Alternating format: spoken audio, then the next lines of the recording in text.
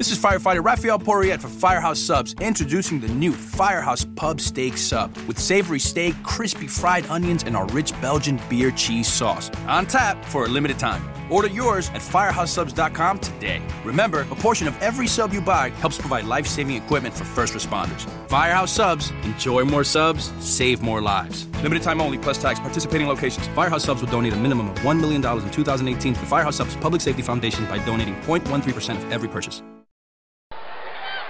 Football, baseball, basketball, and more. You're listening to Fantrax Radio, the home of fantasy sports talk.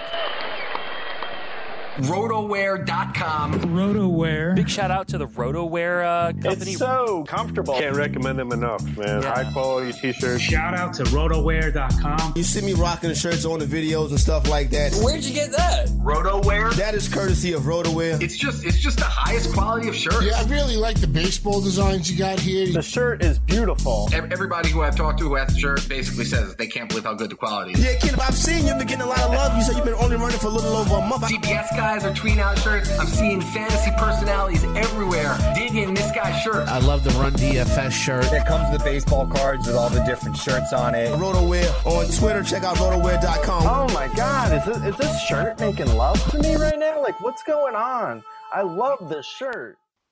Hello out there, and welcome to the Fantasy World Order Fantasy Baseball Podcast, presented by Fantrax Radio. I am Pat Donovan. You can find me on Twitter at PatrickFWO. And alongside me are Nick Ligatino. Hi-oh. And Joe Saunders. What's up, everybody? You can find me at JoeFWO on Twitter. Hit us up.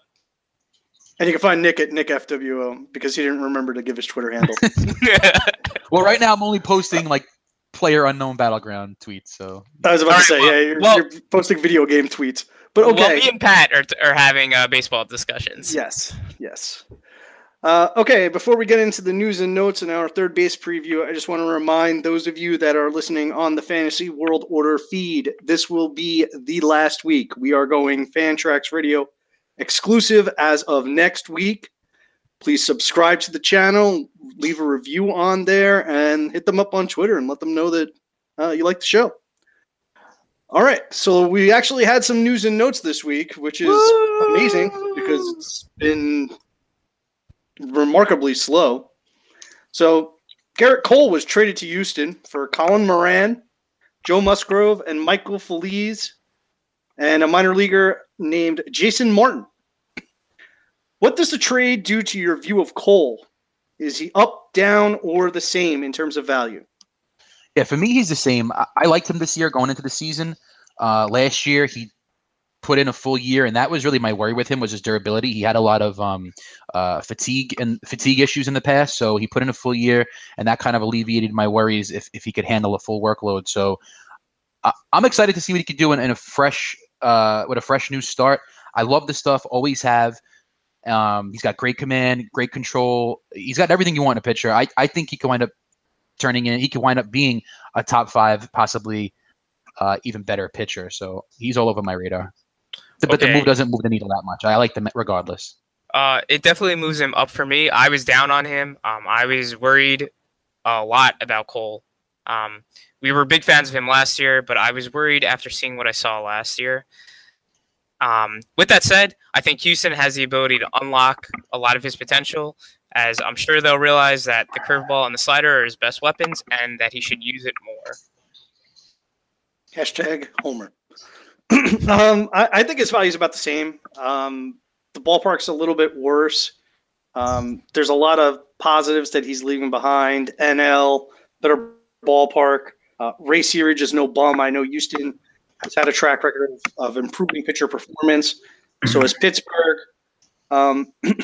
Team is a bit better, obviously. They're the World Series champions, so win total may go up, but I don't recommend chasing wins. To me, even if he takes a step forward, the negatives in being in the AL, being in a worse ballpark, are going to outweigh whatever step he takes forward. I think he has to take a leap to really improve in value. So I'm keeping him right where he is. So let's move to the Pirates' return.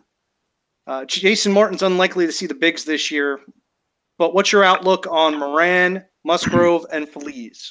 I like Moran, 6'4", 204. He's a big boy. He has a lot of pop. Last year, he paced out for 36 home runs in AAA. I definitely keep my eye on him, and he probably will get playing time. Musgrove, I like a lot as well. He doesn't really walk guys. Last year, he struggled as a starter pretty bad. He had a 300 batting average against and a 6.12 as a starter, but he's got great stuff. I think he just needs to figure out what his third pitch is. He's got his slider and his fastball that work pretty well, and then about 9 other pitchers that he throws equal parts.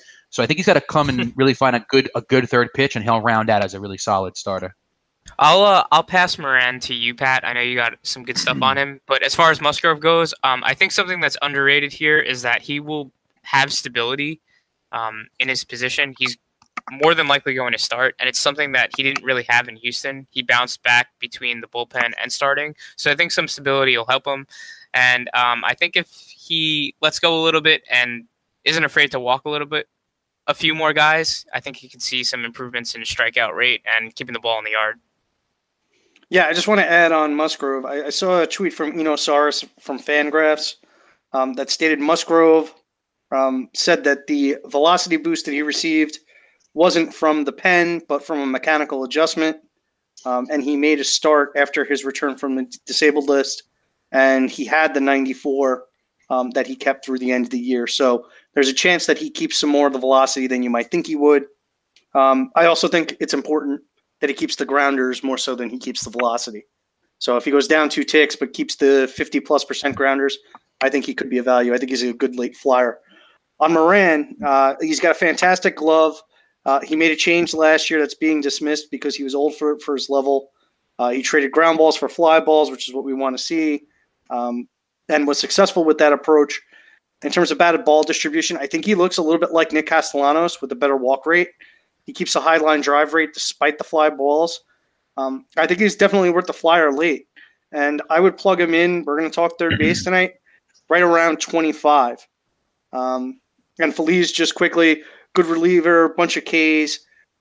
He's a little too hittable, and he's got some control issues, but there is a chance he could see saves later this year. If Rivero gets traded, which now looks unlikely because he was extended, but you never know. Cheap relievers are a pretty valuable currency in today's market, so maybe Rivero gets moved even with the extension. Okay, Andrew McCutchen, also from Pittsburgh, was traded to the Giants for relief pitcher Kyle Crick and outfielder Brian Reynolds. McCutchen had a nice bounce-back year last year after a down 2016. Do you view the value as up, down, or the same in San Francisco? It goes up for me a little bit, actually. He hit 382 in AT&T Park from 2015 to 2017. And, he definitely came down from where he was in 2014, where he was just one of the best players in baseball. So maybe a change of scenery, a new coaching staff is what he needs. And the Giants coaching staff is great, hitting and pitching. So, and they're pulling on a lot of good hitters right now. The team looks good. The rotation looks good. They're going to contend. And now he's got something to play for. So yeah, I'm moving up a little bit on him too, mainly because I think the lineup's probably going to be better around him, especially considering that they'll still probably add some sort of piece to center field because he won't be playing center. So I think the lineup will be better, but I think as far as a long-term analysis of what we're going to do on him, I think I'll save that for when we talk about him in the outfield show. Yeah, I think his value stays about the same, but I'm with Joe. If they add another piece, I'm willing to move him up from a counting perspective. I think he basically is what he is at this point. Mid-20s pop, around double-digit steals, 280 hitter. Boring, but we like it. Yep. This seemingly opens up a spot for Austin Meadows in Pittsburgh. Do you expect him to start the year with the team or be a midseason call-up?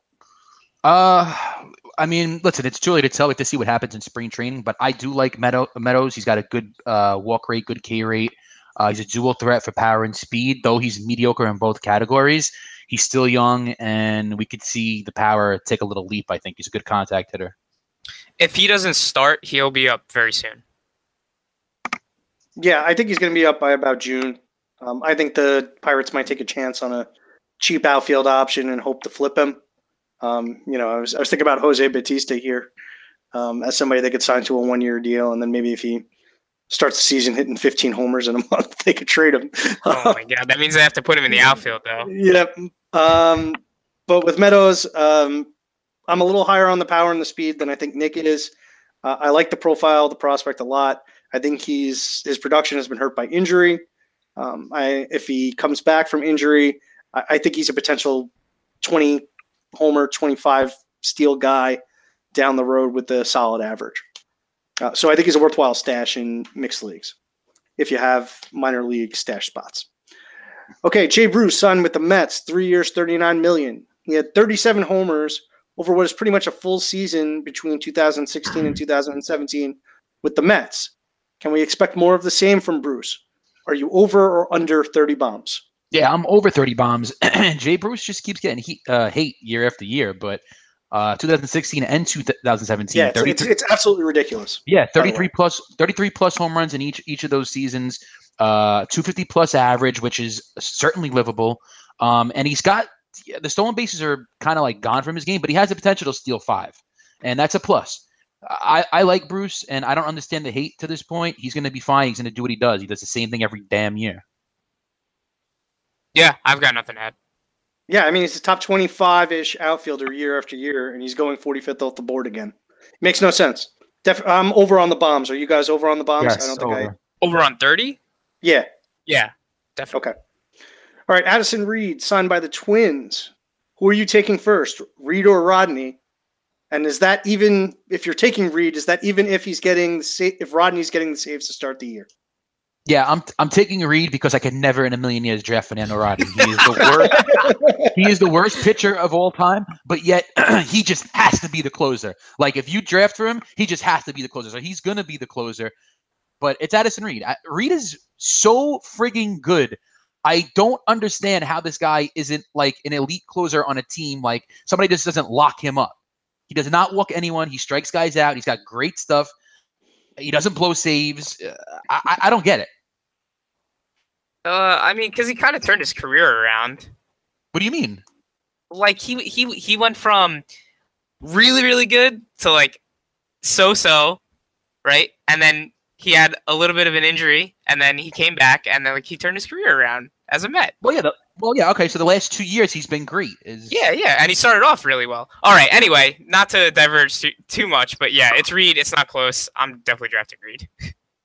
Yeah, I mean, your worst case scenario is what? Rodney closes all year and is a ratio killer. Meanwhile, Reed gets you elite ratios and helps everywhere else except for saves. So yeah, the answer is Reed. Okay, Brad Hand was extended. With the extension, it appears unlikely San Diego is going to move their closer. With the full season of saves, where does Hand rank among the closers? Yeah, he's top 10 for me. This guy is. Yes. He had a higher? 6th. Oh, well, all right. Well, that's top 10. But yeah, I absolutely love this guy. He was ridiculous last year. 11.80 K per 9 compared to a 2.27 walk per 9, 2.16 ERA, and he's done it 2 years in a row. Yeah, I'm all over this guy. I want to own him. Yeah, the good thing is that he doesn't suffer from any splits of any kind. He handles righties just as well as he handles lefties. So yeah, top 10 easy. Miller Lite, pun intended. Oh boy. Jimmy Nelson, he is apparently ahead of schedule, going to start a throwing program next week. How much does he rise with this news? Oh, hell yeah, he rises. I am all over this guy. I'm going to own him in every league I'm in. I don't care. Done. Yeah, the big question mark was his health coming in, and so this is hard not to like this news for sure. His stock goes up.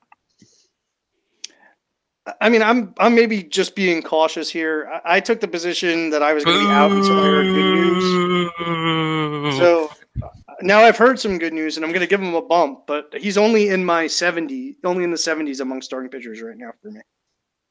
Can you guys give a general range as to where he is as of this moment for you? Pitching wise, I mean, 80. Listen, among starting pitchers. I'll tell you overall. Overall, he's in my top 110. What? Overall. Overall. I thought you meant starting pitchers. No. Nick's not going to do that because he's going to be difficult. Joe, can you Yeah, give me I a gotta be range difficult. among the starting pitchers? Yeah, I'd say probably closer to like 60. Okay. What? Oh my God, you guys are nuts. Nick, we don't know where he is for you among starting pitchers. You could have 85 starting pitchers in front of him. He's top 20.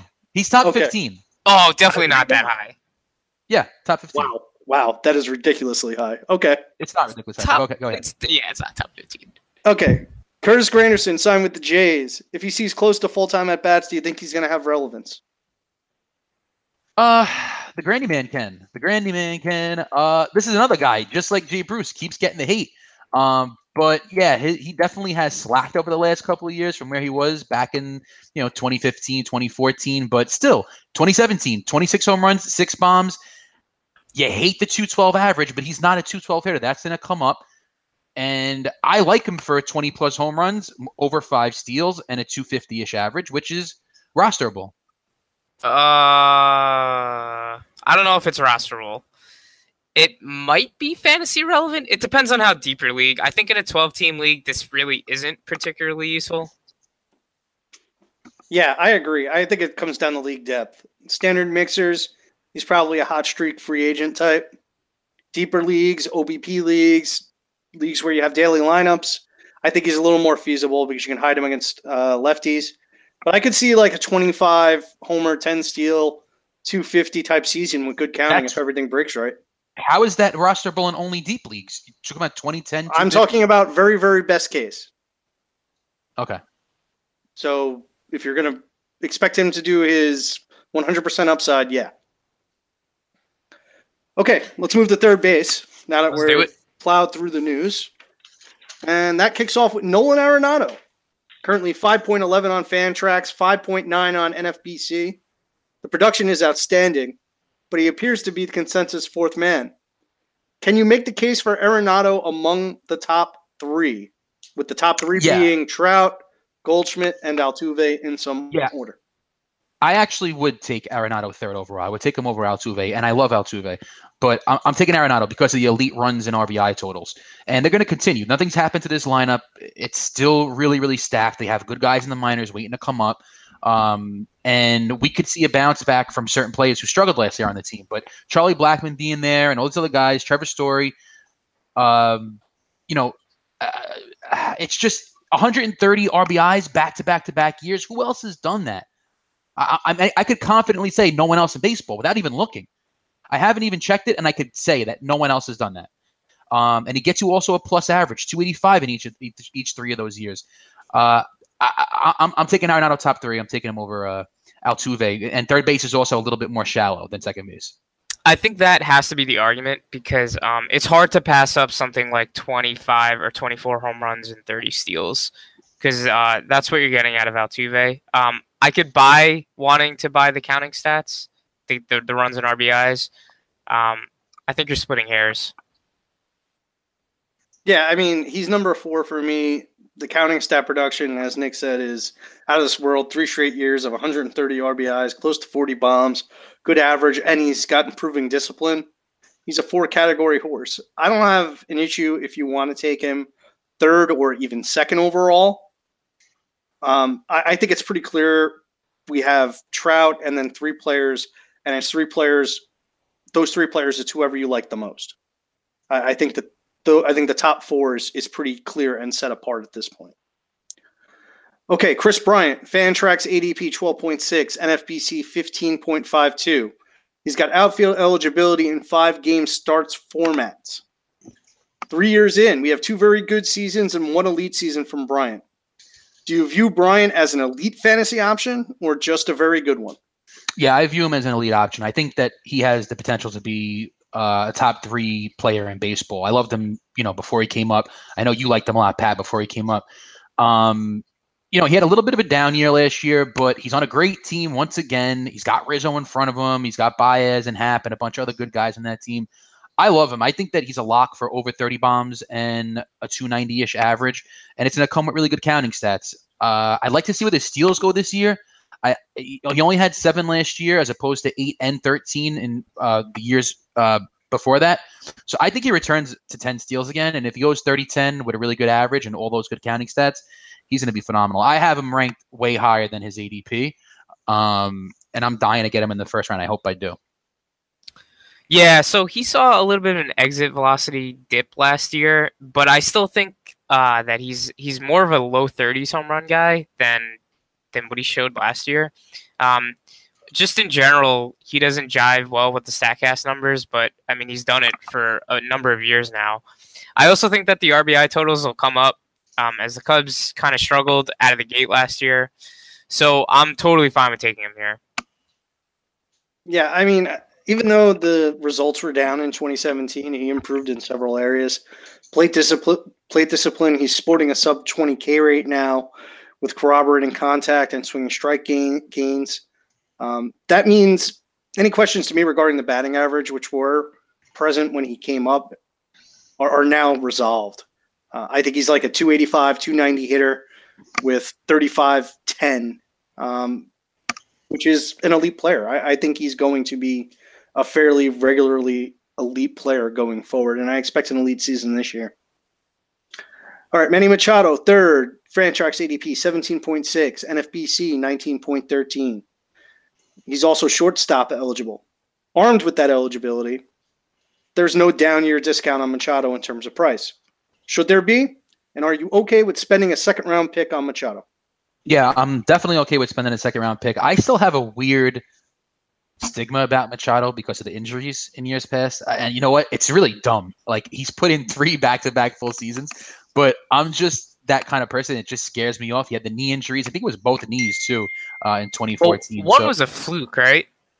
Yeah, but still, like, I mean, like in 2016, he stole 0 bases. Last year, he stole 9. 2015, 20. It's kind of been inconsistent, so I really don't know where to rank him as far as his stolen bases go. And if you watch him run, he's really not that fast.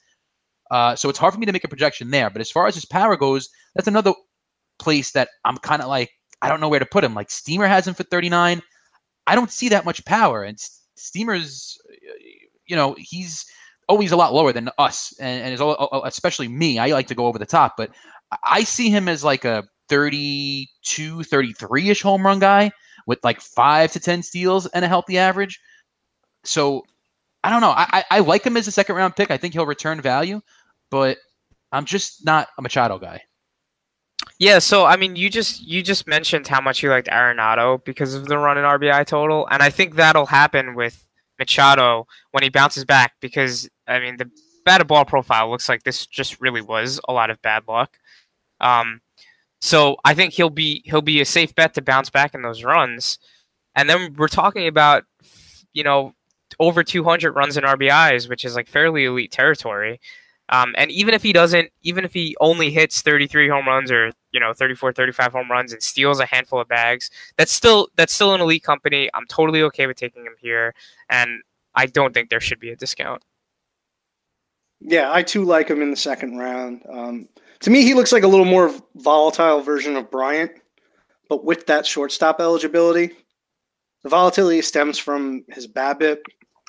I'm not too worried, as Joe outlined. I think that the batted ball profile indicates that last year was just a lot of bad luck. I think the baseline expectation for Machado is about 280, 35, 10. And if he does that at shortstop, he's going to be more valuable than Bryant. I only have Bryant in front of him because I think Machado's probably got a lower downside when he's healthy. Okay, Jose Ramirez, fourth. Fantrax ADP 20.54, NFBC ADP 19.91. He's got second base eligibility as well. After breaking out in 2016, Ramirez took another leap forward in 2017. Is your projection closer to 2016 or 2017? And which dual eligible player do you prefer, Machado or Ramirez?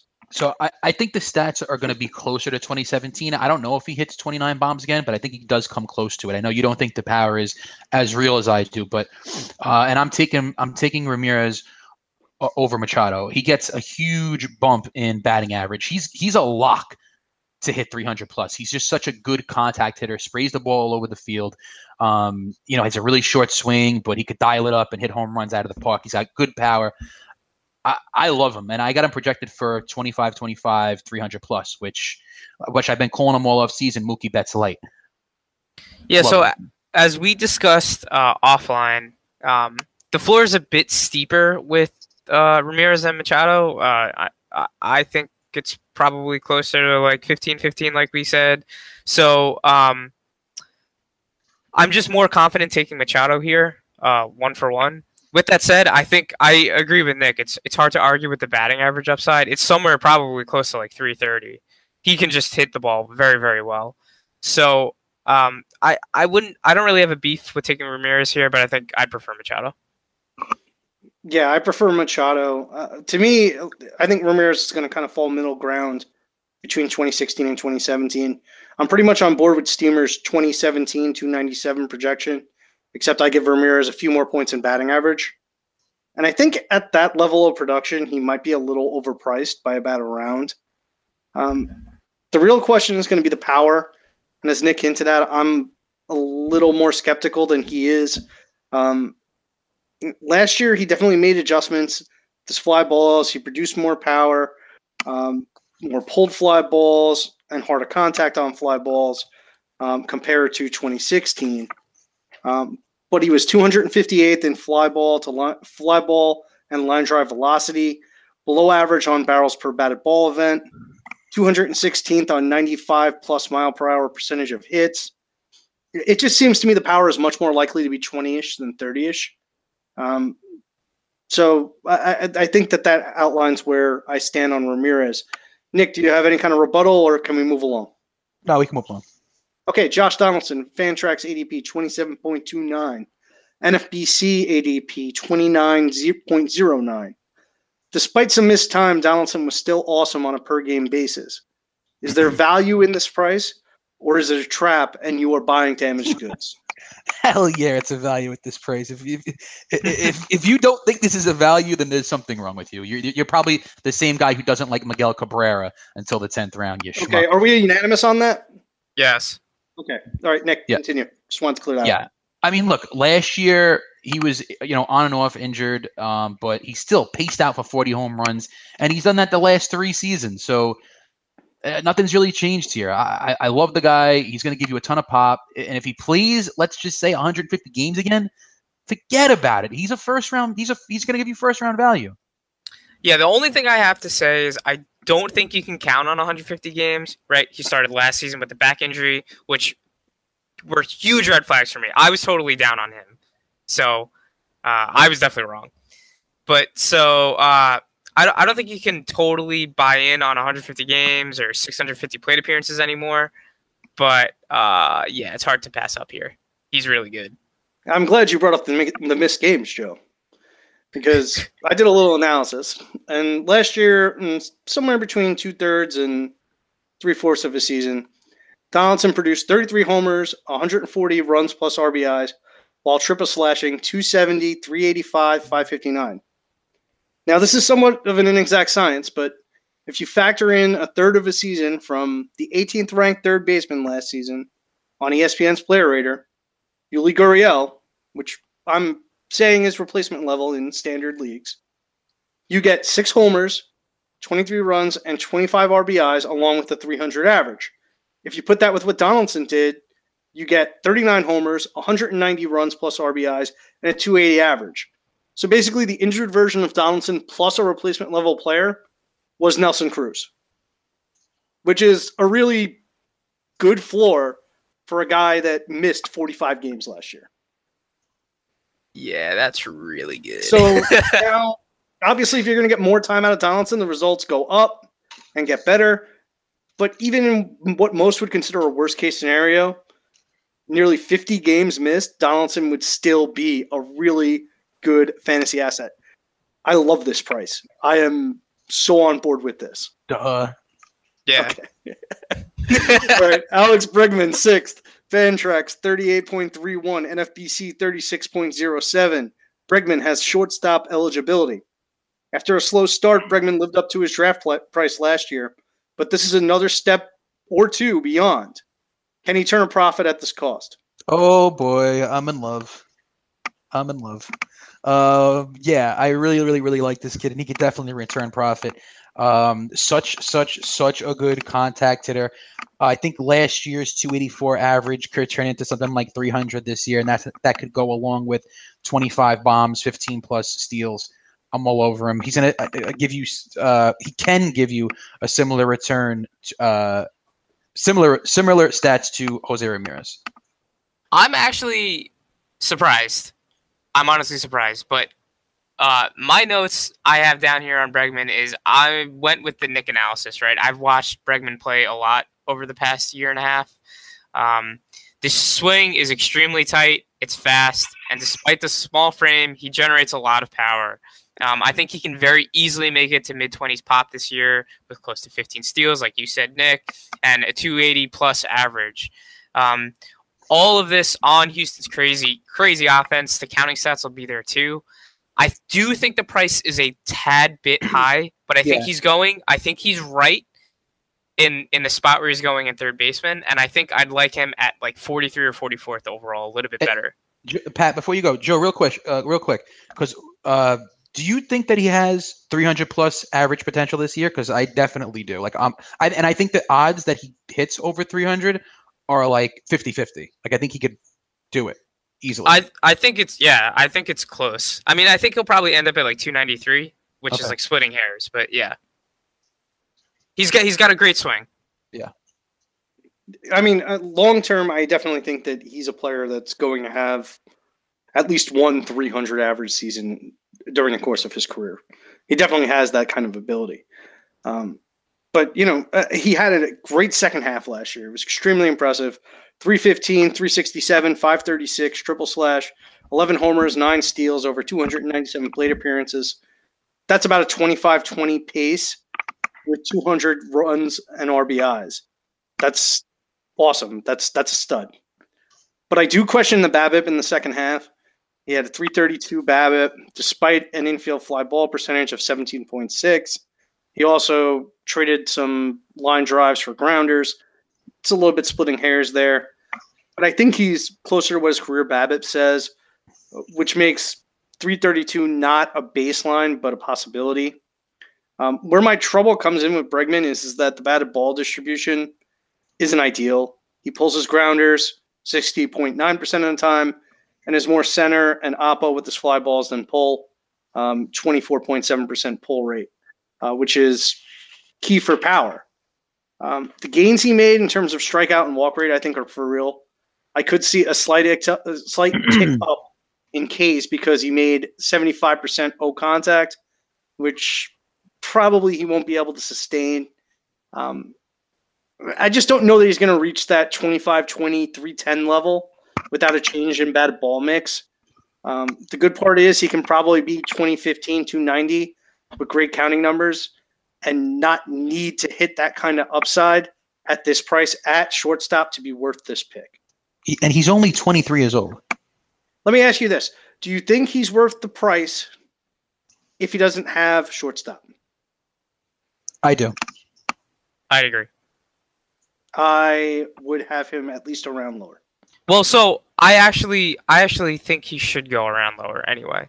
Right? Okay. I think I have him like 42 or 43 overall. I don't have it in front of me, which is like about a half a round later. It's about a half a round, yeah. Okay. All right, 7th, Anthony Rendon, Fantrax 51.97, NFBC 60.22. Another player that reached another level last year. Has he put it all together, or do you think a return to 2016 production is more likely?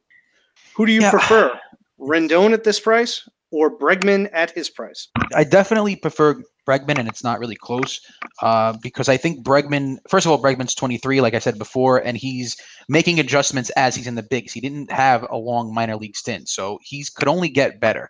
And his first full season, he struck out 15% of the time. He's going to be a stud. As far as Rendon, I think I kind of have an idea of what his ceiling is, and I just don't see him hitting over 25 bombs. I don't think the speed is really there for 15 plus, but yeah, the average is good. He's a good contact hitter. He walks as much as he strikes out. That's a beautiful thing.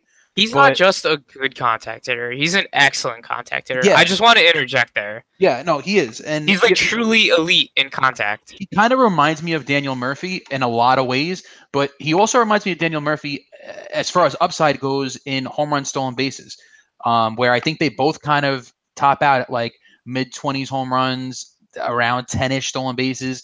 And and Rendon, his average, I don't think he will go higher than can go higher than like 310, which is still really, really good. But I have him projected right here for 23, 8, 300 average. Just kind of vanilla to me.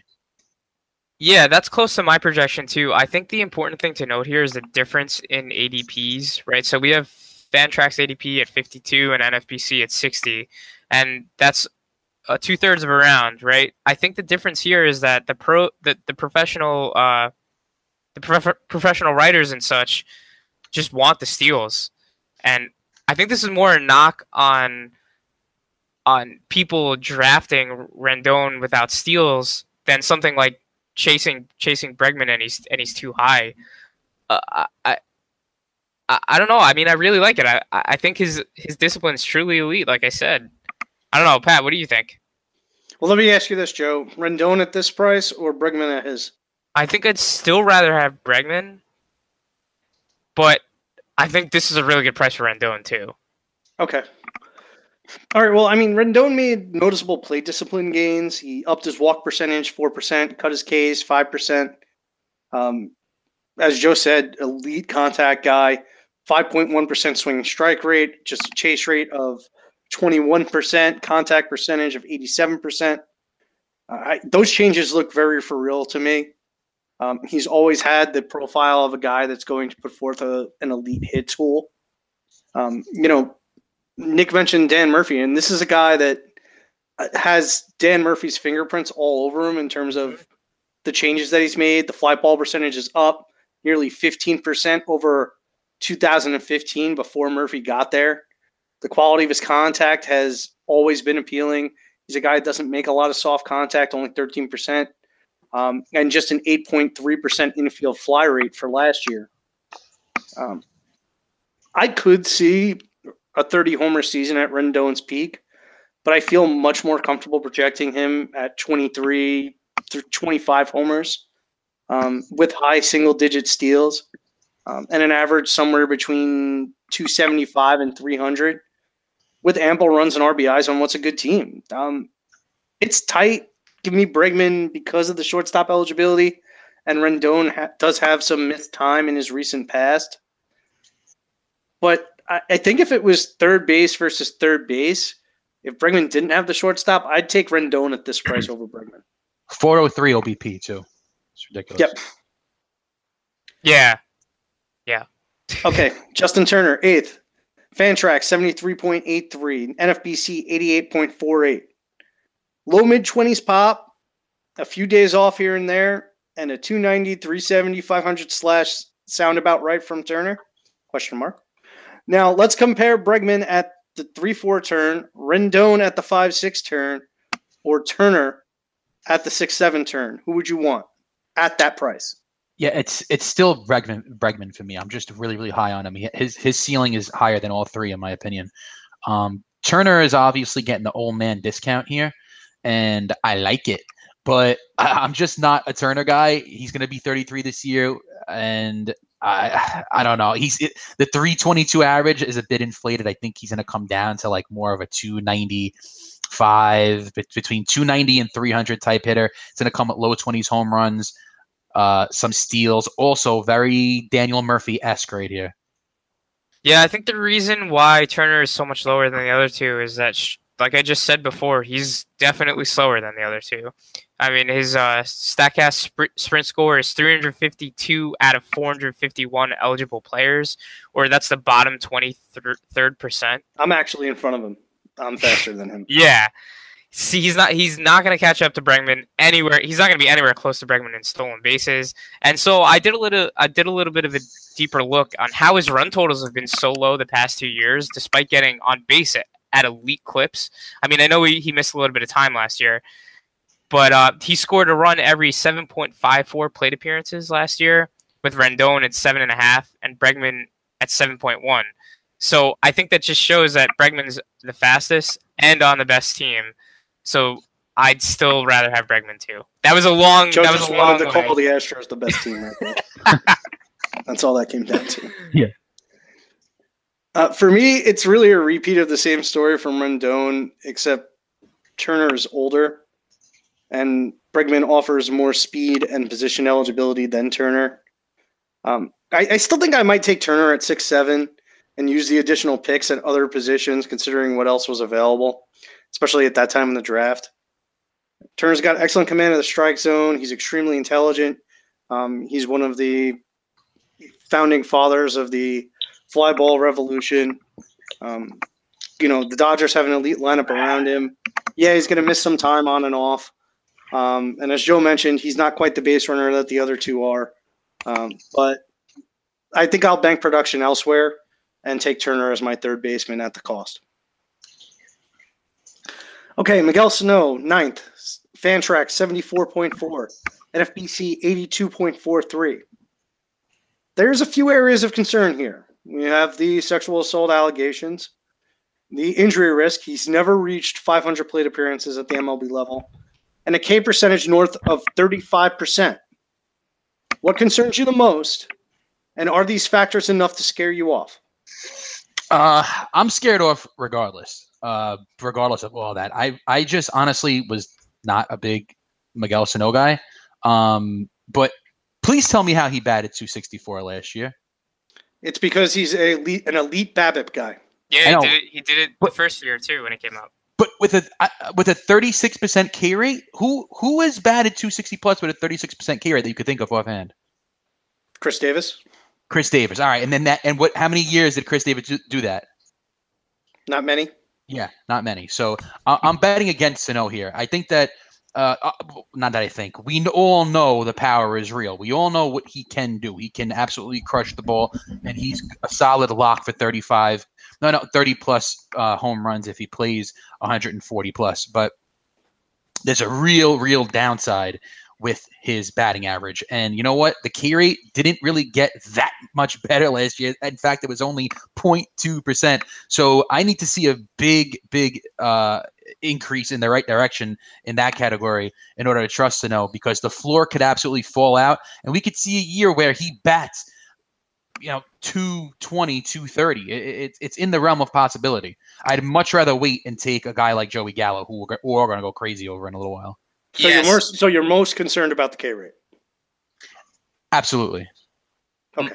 It's almost as if you wrote my notes, Nick, because I have a lot of the same stuff. The only thing I'd like to add is that my biggest concern is actually just playing time in general.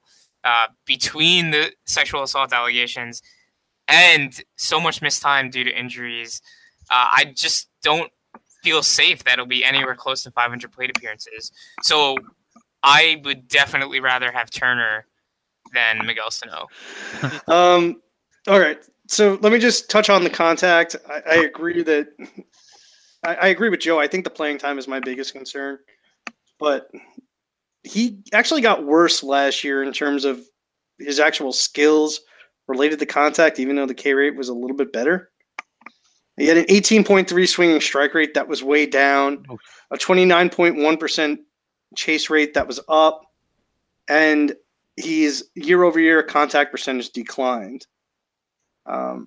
So I'm a little worried that I thought that not last year, but 2016, he showed skills that indicated that he would have a K percentage that would drop somewhere between 3 to 5%. This year, he definitely earned the 35% K rate. So even though the numbers might look a little bit better from last year, the skills weren't. And as Nick said, he's a 362 career BABIP guy, but in 2016 he ran a 329, and that resulted in a 236 average. So the BABIP won't always be there to save him in every single year, and he could very easily hit 220, 230 in a season. I think that factor combined with the playing time issues, pushes him down. How far down do you both have him? I'm taking probably the next like seven. I'm taking a lot of guys over him. I have him at like 20th overall on my third baseman. He's not that low for me, but he's in and among the cluster of, like Nick said, the next 8 or 9 guys. I'd probably put Devers, Shaw, Moustakas. Probably Gallo, Seager, Beltray in front of him. Yeah. So it's probably around 16, I'll say. Yeah. It's a rough number. Sounds about right. But if he gets good news on the suspension front, I could see picking him up a little bit. Yeah, I think upside is like 13th or so. Yeah. Okay, that's fair. All right, so Rafael Devers, 10th at the position, Fantrax ADP 91.74, NFBC 133.87. Devers had a successful MLB debut and slugged 30 homers across 3 levels last year. Are you buying a breakout from the Red Sox phenom? Which ADP more closely aligns with your valuation, Fantrax or NFBC? And once again, let me just say, Fantrax 91.74, NFBC 133.87. Yeah, I think he should be at the NFBC range. I do like Devers. I do like Devers, and I do like the upside here. I see him this year if he does get all the playing time and he puts in, let's just say, 140 plus. I like him to hit 20 home runs and steal close to 10 bases with a good average. He's another good contact hitter. I like the player in the future. It was definitely too much of a small sample size, and people are jumping all over it as they always do year after year. But let's see how it plays out in a full season. And I'd really like to see the guy put some muscle on. He is like 200 pounds of pure flab. Lift some weights. He's like 10 years old. Yeah. I know, but he has zero muscle tone whatsoever. Just hit the gym a little bit, please. Yeah, this is definitely a bit of an overpay. So full disclosure, me and Pat have him in our Dynasty League. We've had him for a number of years now. So yeah, we've had him since he was 6. I'm very excited. Yeah. I'm very excited for him to come up, but I think this is a little bit of an overpay. I think he'll probably get to like mid 20s home runs, but this is like paying for 30 like it's in the bank. So I think the NFBC ADP is better than the Fantrax. Yeah, I agree with you guys. And I think long term, he's like Jose Abreu at third base. What do you think about that comp as a long-term view? That's a really good comp. Jose Abreu? No, I don't see that. Like 30 home runs, 290, 300. Yeah, but he steals bases. Not for long. When he puts on that muscle you're talking about, Nick, he's not going to be so fast anymore. Well, he's got to drop a couple pounds, but... All right, let me just touch on some things. He's got really good bat-to-ball skills, as Nick mentioned. So I think he can keep a pretty high O-contact percentage, but I'm a little nervous about the O-swing at 36%. I think that could lead to K problems. And the 12.4% swing and strike rate indicates that last year's K rate may have been a tad low. I'm not sure he earned a 342 BABIP that he had last year. He had some problems with grounders and infield flies. So if the BABIP is going down and the K rate is flat or worse, then suddenly he's like a 265 hitter with mid to high 20s pop. That's like a lot of other guys that we're going to talk about coming up, except those guys are going anywhere from 30 to 70 picks later. So, yeah, I'm with you guys. I think the NFBC is correct on this one. And I think that this is a little rich on Fantrax. Okay, 11, Travis Shaw, 92.74 on Fantrax. NFBC, 90.74. A switch to the NL at Miller Park was very kind to Shaw. The market does not appear to be buying the breakout dollar for dollar. Is he a value compared to the Rendon, Turner, Bregman bunch?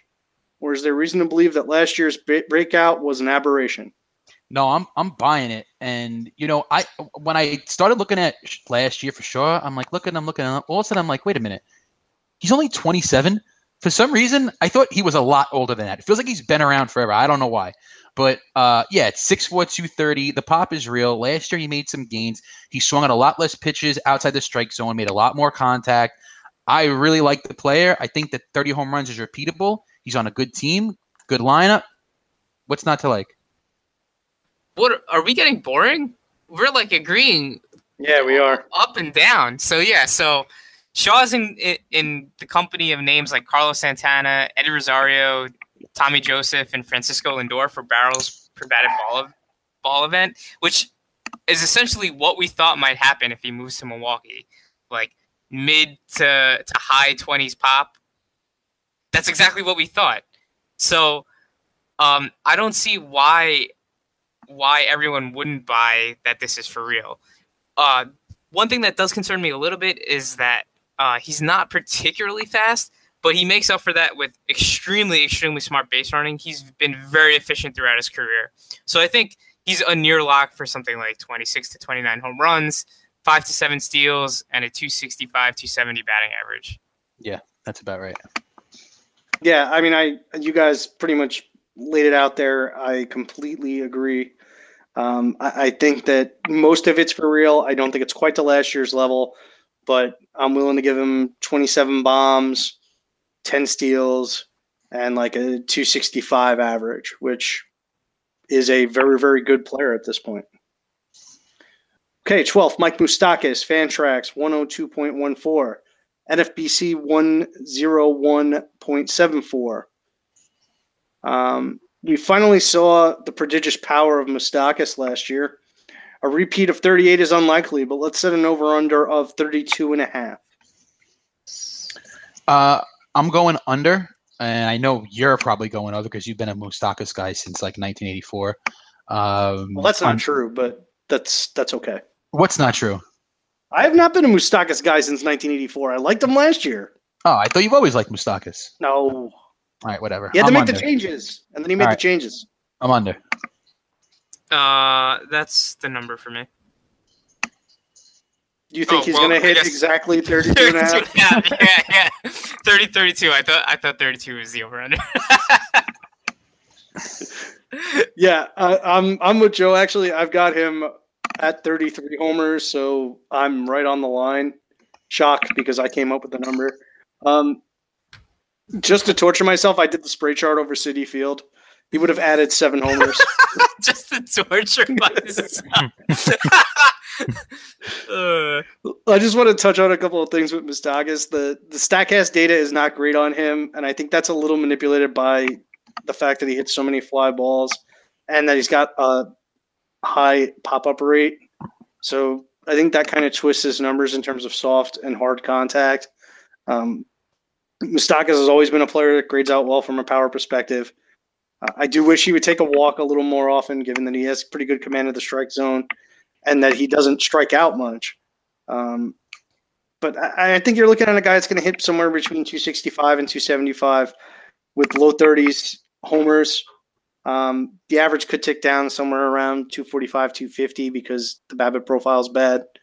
But I like Moustakas as long as he doesn't end up in a park that's terrible. I'm optimistic that he can come close to repeating last year. When San Francisco traded for Longoria, I said to myself, all right, well, that's one off the list that would really drain him. So we'll see where he ends up. Nick, but I don't expect him to move too much based on that. Go ahead, Joe. Sorry. No problem. Nick, is this too high for you for Moose? Yeah, because we're about to get to Joey friggin' Gallo. Let's roll right in then. Okay, He's too high for Gallo. me too. Joey Gallo, 13th. Fantrax 105.63, NFBC 115.74. Speaking of prodigious power, Gallo is the poster child. He made some gains in the second half, but the market seems apprehensive. Are you willing to invest a top 100 pick in Gallo? Yeah, I definitely am. And if someone gives me one good reason why you should take Sano over Gallo, please come forward and tweet me or tweet all of us because we all want to hear your side on that story.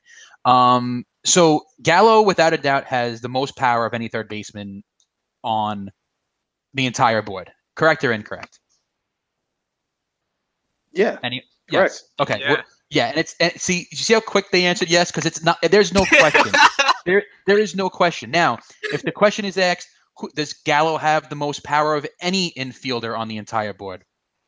Well, you got to think about that for a second, but the answer is probably yes too. Statcast darling, exit velo through the roof, launch angle, blah blah blah blah blah blah. We know the deal.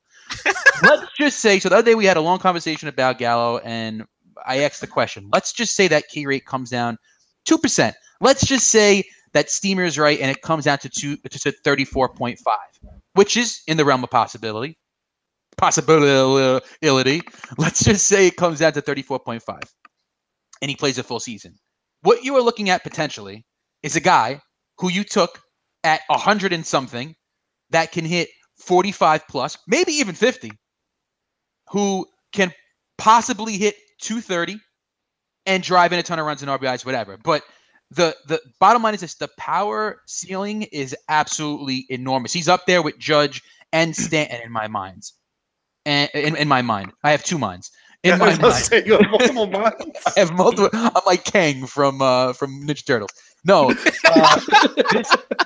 this guy is an absolute beast. I love the upside. He didn't really make that many advances as far as his swing. In fact, he swung at more pitches outside the zone. But he's still young. He just came up. He's only 24. The guy is 6'5", 235 of pure rage and muscle, people. Pat, I'm going to let you take this, but I just want to say one thing first. Joseph Gallo, if for whatever reason you are listening to this podcast, I highly doubt it, but if you are, hire Nick Ligatino as your agent, and he will make you a lot of money. Yeah. He will use all of his minds. Yeah, I'll use both my minds.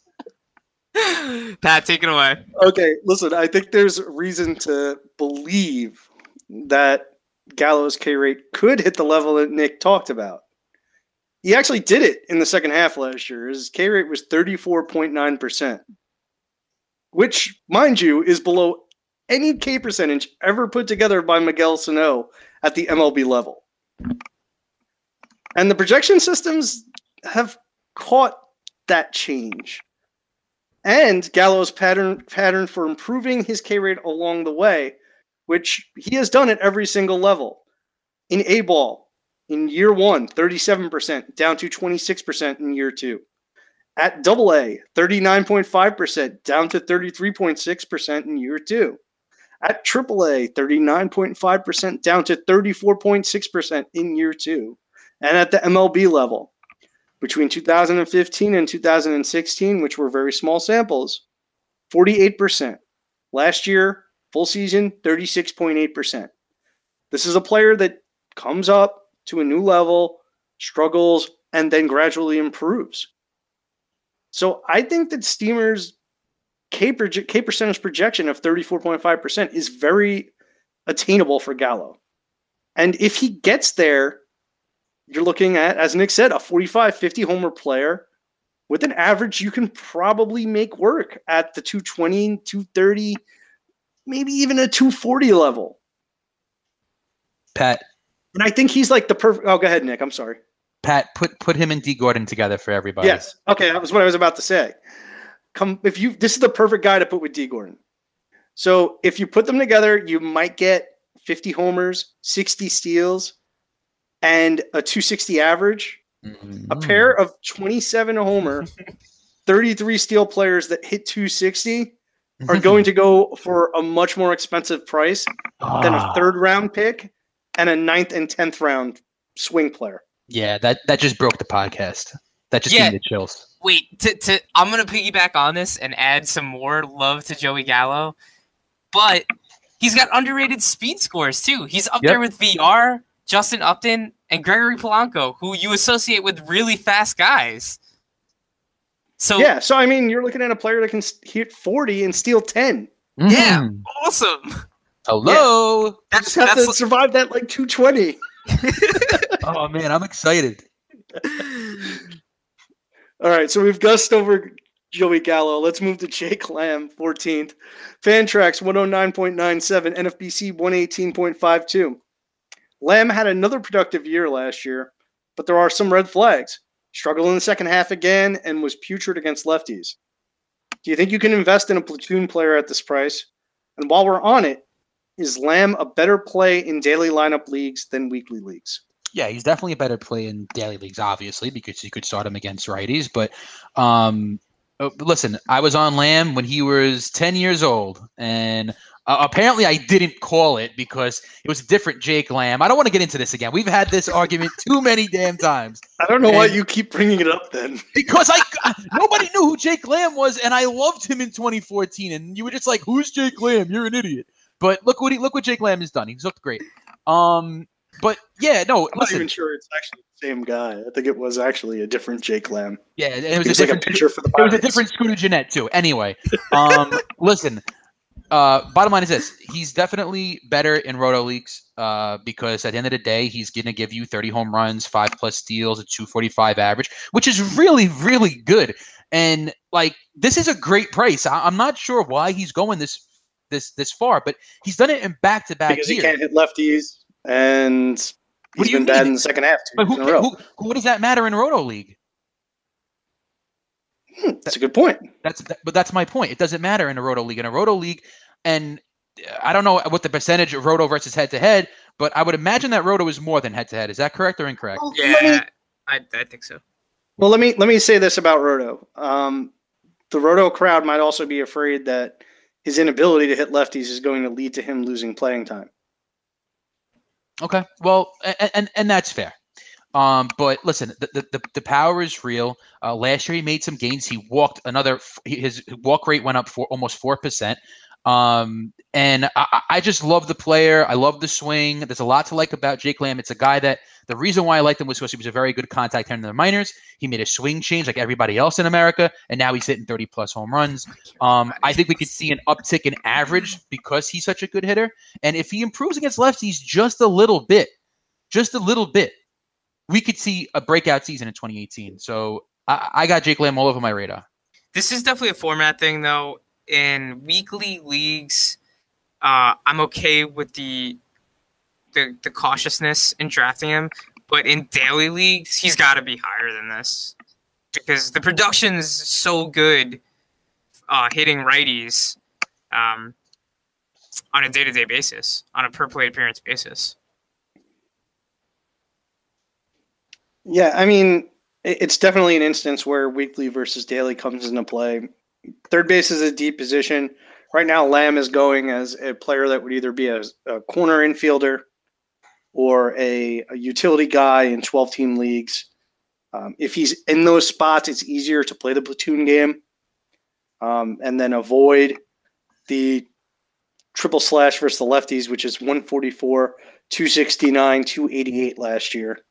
And then to take advantage of the triple slash against righties, which was 282, 386, and 552. In weekly leagues, it's a little more difficult, but not impossible. And as I said, I think that there is some concern out there that the Diamondbacks might look to play Brandon Drury over Lamb at third base and then plug in either Owings or Marte, whoever doesn't take the shortstop job at second base. I think he's a pretty good asset. I just think you have to kind of maximize him. And I think he's someone that a high maintenance owner can handle if you're not going to, be hands-on day to day or, week to week where you just like to set it and forget it in terms of your bats, then I don't think he's the guy for you. Yeah, I'd also like to add too that I don't know if the book's really out on Jake Lamb being a slow second half guy, right? Like everyone knew Teixeira was a slow starter, right? I don't know if everyone, like the community at large, knows that Lamb is putrid in the second half. So I think if you're in a league with less savvy owners, you might be able to sneak a trade in early June or something, and reap the rewards for the slow second half from Lamb. See, I don't know if I buy that he's definitely a player that's doomed in the second half. But it's never been a narrative that I've bought into. On occasion, there's a rare player that it does happen to. I buy it from the catching position, right? Like I buy it in terms of Salvador Perez because that's a position that wears you down. Yeah. I don't know if I'd buy it for Jake Lamb just yet. But, it's a fair point. Okay, 15th, Nicholas Castellanos. 115.77 on Fantrax, NFBC 108.65. He's got outfield eligibility. In fact, he's going to play it this season. He followed up his quasi 2016 breakout with a 26 homer, 800 plus OPS season in 2017. But are you concerned about what's left around him? No, I'm not concerned. In fact, this ADP is beautiful. We've been on Castellanos for multiple years. I'm really on Castellanos now. I think last year's second half breakout, where he actually hit 16 home runs in 72 games with a 299 average, I think it's real, and I think it's going to stick. I've always been a fan. He's a great hitter. He's a smart hitter. He's got the power. Let's not forget. All right, so the first half last year, he came in, he batted 248 up until the All-Star break, and he hit 10 home runs. Let's just not forget, late 2016, he broke his hand. So he could have been, he could have had some side effects starting the year with that. That's a really good point. Yeah, he could have had some side effects with that to start the year. He also had a strained quad to start the year. So that could have just hindered him. He could have maybe shortened his swing and was trying to hit for contact more so than power, and came out in the second half and brought it back 100%. But I've always liked the player. He's still just 25. I thought he was a little bit older. And I don't really care about the lineup. I'm not giving him the lineup discount. He still has good players around him. And now, in fact, he's going to definitely be at the top. Last year, there was the question, can he be the Osmus came out and said he might be the number 2 hitter, and he might be this, he might be that. Now he's solidified in that top 4 somewhere. I absolutely love him. I absolutely love the price. And of all the guys we just named, even Gallo and some guys we're going to get to, I think he might have the sweetest ADP and is the safest for a return at this point. So 2 things I'd like to add here. Nothing really about Castellanos himself, but he's definitely the definition of a post-type sleeper. He's only 25. It seems like he's been around forever. But he's got the excellent hit tool, right? And like you said, Nick, he's got mid-20s pop, handful of stolen bases. There's not a lot not to like. Something I wanted to add, and Pat, you mentioned you discovered this I think sometime last year, and that's that the Statcast gun, or for lack of a better word, we think runs hot in Detroit. Upton, Miggy, and Castellanos all had very high exit velocity numbers. Yeah, I think there's some literature out there on it if you actually look for it. Okay. Thank you. But so the estimators are always really, really high, and they predict huge upside in the Detroit players. So I would just be cautious when using Statcast information to project the Detroit Tigers. That's all I really wanted to add here. Yeah, no, I that was useful because it is in my notes as well. My only thing with Castellanos is that I don't know that there's much upside beyond last year. I think he's like a 275-ish hitter with 25 homers. I could see a 30-homer season, absolutely. But I don't think that there's like a level above that. I don't think he's going to turn in 300 average ever. Despite the elite hit tool, he does carry a bit of a strikeout rate. And I don't know that the power is at the level of 35-ish home runs. Nick made a great point about the broken hand, and I hadn't thought of that.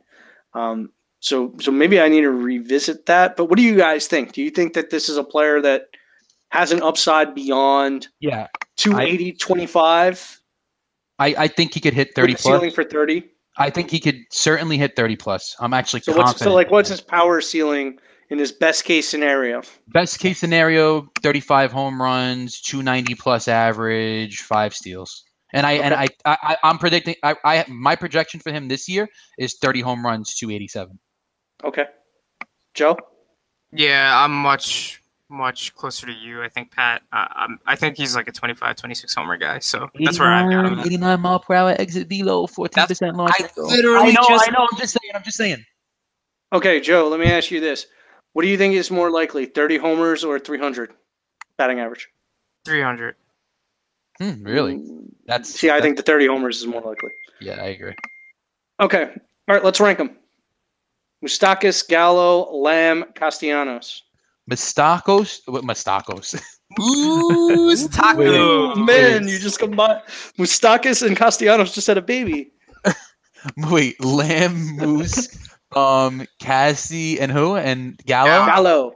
Oh my God, this is tough. All right. Joey Gallo. Fine. Vacuum. It's Gallo because of his obvious upside. Then Castellanos, and then probably Moose, and then Lamb. Interesting. It's Joe? Gallo, Lamb, Castellanos, Moose. Right? Okay, I go Gallo, Moose, Castellanos, Lamb, but I'm willing to flip Moustakas and Castellanos depending on where Moose ends up. Okay. Is that fair? Yes. Okay. Fair. Would we all agree that they're all pretty close, though? Yes. No, I don't. I disagree. I don't think Lamb is in the conversation with Castellanos or Gallo for me. Okay. Eduardo Nunez, 16th. Fantrax, 117.89. NFBC, 130.48. All sorts of eligibility. Second base, shortstop in 15 game started formats. Outfield in 20 game played or 15 game started formats. No idea where he's going to end up playing his games, but he's clearly a high average, double-digit power, 20-plus steal guy over 500 plate appearances. The price of speed at an all-time high. Is he actually of value considering his eligibility and the likelihood of 20-plus steals? Yeah, this is really the weirdest ADP for me on the entire board. Now, last year we talked about Eduardo Nunez, and we said how it wasn't really a shock that he did the 1640 year. I mean, yeah, listen, that was a phenomenal year, and it was definitely unexpected. But when you looked at the years past and paced out his stats, he did have the pop and the speed in years past. But and then I think we said that he's got the pop and the speed to put together something like 10, 25, 280, right? Yeah, exactly. This is odd, and here's my main problem with Nunez. And I'm a big Yankee fan, so I watched a lot of Nunez. It's that he chalks up to be like a perfect utility guy. So where he had a great year in 2016, but he could sign with a team and be a utility guy. It's not really out of the question. If he goes to a good team, he could be that guy that only sees the plate 115 times, and yeah, that's just. For me, the ADP is there's no return there. I do like the player, and if he does play a full year, I do like him to hit 15-ish home runs and steal 20-something bags. I don't see the 40 stolen bases happening again. He is fast, but he's not 40 stolen bases. I think that's his absolute ceiling. But the average is nice. He's a nice player, but he's not rostered. How is he going before Kyle Seager? I'm looking at Kyle Seager's name, just like, duh. Like, how does that happen? How? Who's taking Eduardo Nunez over Kyle Seager? Kyle Seager had a bad year last year. But what do you mean a bad year? It wasn't even a bad year. It was a bad year for Kyle Seager. It wasn't a bad year. I agree. This is honestly just this is terrible. This is truly terrible, right? Like, don't make the mistake of drafting him. Nick, you harped on it. He doesn't have. We don't know where he's playing. And in Boston, he was so in the roster. In San Francisco, they weren't sure if he was going to play every day, if he was going to play the outfield, if he was going to take Brandon Crawford's spot. Who the hell knew, right? And all of that, right? He bummed his knee last year. And on top of that, I'm just adding on, right? He went from. He in the second half, he stole 7 stolen bases out of 11 attempts, which doesn't sound too bad, but that's only 63%. So he wasn't very efficient stealing bases either. I think stolen bases is just a part of his game, but there's just so many red flags that I hate this ADP. Hate it. Man, Joe, would you term this a fantasy baseball abomination? Yes. Joe is old. I've never heard Joe more fired up about a player. He was pretty fired up about this one. Listen, I mean, I'm not going to defend it, but I will acknowledge the fact that the versatility is great. He's got almost every position on the diamond. I would definitely rather have Seager and Beltre, who are going behind him. And there's just not much upside here. But if you need the bags, and he's going to steal 20 plus. But we don't know that. You don't know. I don't know that either. I'm pretty sure he is. You're outruled. That's okay, fine. I'm outruled. But I'm pretty sure he's going to find a job where he's going to play enough to get him 500 plate appearances. And if he gets 500 plate appearances, I feel confident he's going to steal over 20 bases. And do whatever else he does. The 10 homers, the 280 batting average, whatever. Yeah, it's not sexy. I get it. But that's not a combination that's available. No, we're not saying – I don't think me or Joe are saying it's not sexy. We're saying that we don't know if it's sexy. We don't know where he's going to sign. Let's say tomorrow he signs with, Boston. I don't know, just any team. Let's say he signs with a team tomorrow, and we know he's going to get playing time. After they move Harrison. If he signs tomorrow and he has the playing time, then the ADP is okay. I think it's still expensive. Expensive. But it's better. Yes. Right? But right now, I think people are drafting him with the assumption that he's going to have the playing time. Okay. Yeah, he's just such a good role player, though, like Nick said, that I'm worried that he might not sign and have plate appearances. It's not like he's like a really, really good – like it's not like he's Moustakas, right? Like, exactly. Moustakas is for sure going to start at third base somewhere, right? Nunez is not that guy. He's not. Okay. It's a fair point. I do think he's going to find the playing time. I still think it's expensive. But, again, I can understand it because at some point, I know we're not the steals guys, but I am. You have to find the bags eventually. Yeah, that's fair. Okay. And he's a guy that you can plug in anywhere in your lineup to get them. Okay, Kyle Seager, 17th, 133.94 Fantrax, NFBC 135.17. With everyone hitting 25 homers, Seager's profile is not as exciting as it once was, at least to the market. Do you think he could work his way to another power level in this homer-happy climate? Let me re-say that. Do you think he could work his way to another power level in this homer-happy climate? Or is he strictly a 260, 25 to 30 homer bat in the bank? All right, so let's just say that's the bank, and that's what he does this year. 25 home runs, a couple of steals, 250. At this point, isn't that ADP pretty good at 135? To say that, my point is to have that safe a floor. Like Kyle Seager's floor is 25 home runs, 250, and some steals, and really good counting stats on a great lineup. I absolutely love the ADP. I think that he hits around that between 27 and 31 home runs. The average comes back up to 270-ish, 265-ish, and he's going to have good counting stats. There's nothing not to like about Kyle Seager. He's still young. He's only 30 years old. He's going to produce. I'm all over this ADP.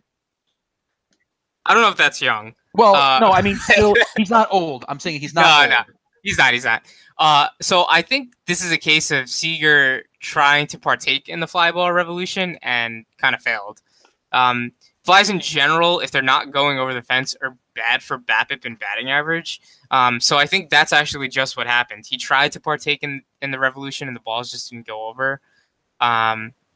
So I imagine he's just too good of a hitter to not realize that, and I think he'll adjust back to what he was last year, and he'll be super safe. I like him. I'm in with this. I actually think there's a 35 homer season in his bat. Last year he was above average on barrels. His average distance on fly balls was top 25. He was top 50 in balls hit 95 miles per hour or more. He had a strong 38% hard hit rate on fly balls and has 2 years in his recent past where he had hard hit rates over 40% on fly balls. As Joe said, he's clearly a believer in the fly ball revolution. He took it to another level last year. I think he went a little too far with 51.6% fly balls. Yeah, it's a lot. Given the fact that the homers didn't leave the yard, dragged his batting average to a low of 249. I think the average is going to come back up. And maybe he finds that ideal level where he can hit 35 homers and then still hit around 270. I have him projected for 27 homers and 265. I think he's a very useful player with an unbelievably safe floor. So I echo your guys' thoughts on that level. I think he's vastly underrated at this price. I love the price. I wish I could get him here. I doubt I will be able to. Okay, Adrian Beltre, 18th. Fantrax, 164.83. NFBC, 154.35. Injuries limit Beltre to just 389 plate appearances and 94 games. But he was squarely on a 30-homer, 100 RBI pace. At the age of 39 on opening day, the market appears to have cashed out. Do you want to cash in? Yeah, I do want to cash in. The most interesting stat about Beltre, since between 2012 and 2017, he stole one base every single season, and that's consistency. Really, really funky stat right there. But yeah, listen, Beltre is a weird guy because we saw him have a couple of down years in power, 2014, 2015. Then he came back out of nowhere and hit 32 in 2016. Last year as well, paced out for 30 bombs again. It's a good lineup. He's going to give you a good average. He's going to give you good counting stats. It's a matter of playing time. And at this point, you take the risk. I mean, if it's the 14th round and you take Beltre, and let's just say he somehow turns in 140 games. For me, 130 is the magic number. If it hits 130, he's going to return a value. If not, then it might just be it's a problem. But if he plays 130, let's just say I think he's a lock for 20 plus home runs. He's a lock for close to a 300 average. He's going to get you good counting stats, and he'll return some value. And if you get lucky and he plays 150. You might get 2016 all over again, which is 32 home runs, 300 average. That's a top 10 third baseman season right there. It's more than that. Yeah, more than that. And 38, we have seen guys in recent years perform at this level, a la David Ortiz. So it's not out of the realm of possibility that he can produce at this age. I think it's worth mentioning that this position is really deep. I mean, we're talking about the 18th third baseman right now. Yeah. And everyone up to this point is valuable in some sense. So it's just worth mentioning that third base is really deep, and you could afford to wait if need be. With that said, he could return value all the way up to probably the Justin Turner class. I think Bregman, Rendon, and Turner are in a tier of their own where they're pretty safe, and you know what you're going to get there. But Beltre could be all the way up there easily. So he's just mashed up with all these other players like the Shaws, the Sano's, the Devers, right? Where he can easily surpass them. And I imagine that this group of players, this large group of players, isn't going to end up the same way that they're being drafted right now. So he's the last of this tier, and he's going the latest. So I think he's worth it right here. This is a great pick.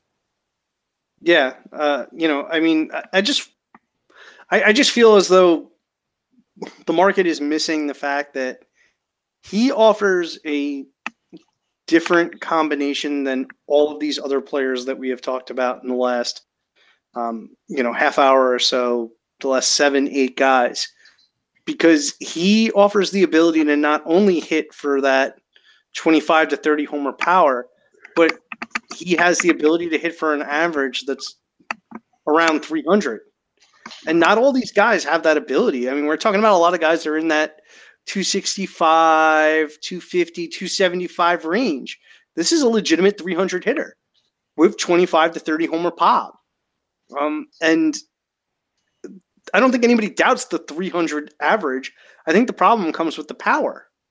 So if he hits for the kind of power that he's capable of and the batting average is there, I mean, what's the difference between him and Justin Turner? Is there any? No, are there steals? I mean, Turner's going to get 5, whatever. Well, yeah, I think he got 7 last year. Which that's something to count for. Yeah, go ahead. Well, Pat, I think I agree with you, right? That I think he can be all the way up there. It's just a matter of safety, right? Like you're drafting Turner all the way up there because you think he's much safer than Beltre. Yeah, but is Turner really that much safer too? I mean, he's got that knee problem. Is it just that he was safer last year? Yeah, I guess. Yeah. I mean, that's kind of my point. I think people are counting on Beltre's downfall based on age, and they're not willing to admit that maybe he just got hurt last year. And yeah, he's 38. I mean, the likelihood of injury is greater. The likelihood of him falling off is greater. But, I mean, to me, this is just a total steal. I think that if he cashes in on his upside is beyond, most of the players like I said, we've talked about for the last half hour. Mm-hmm. Okay, so quick question. Should Seager and Beltre be going anywhere from 2 to 5 rounds after Shaw, Moustakas, Gallo, Lamb, Castellanos? Absolutely not. Absolutely not. Wow, that's actually direct quote. Absolutely not. Right from my notes. Okay, 19th, Evan Longoria, 192.37 on Fantrax, 190.91 on NFBC. Does Longoria represent a teardrop for you, or do you have him in the same class with Seager and Beltre?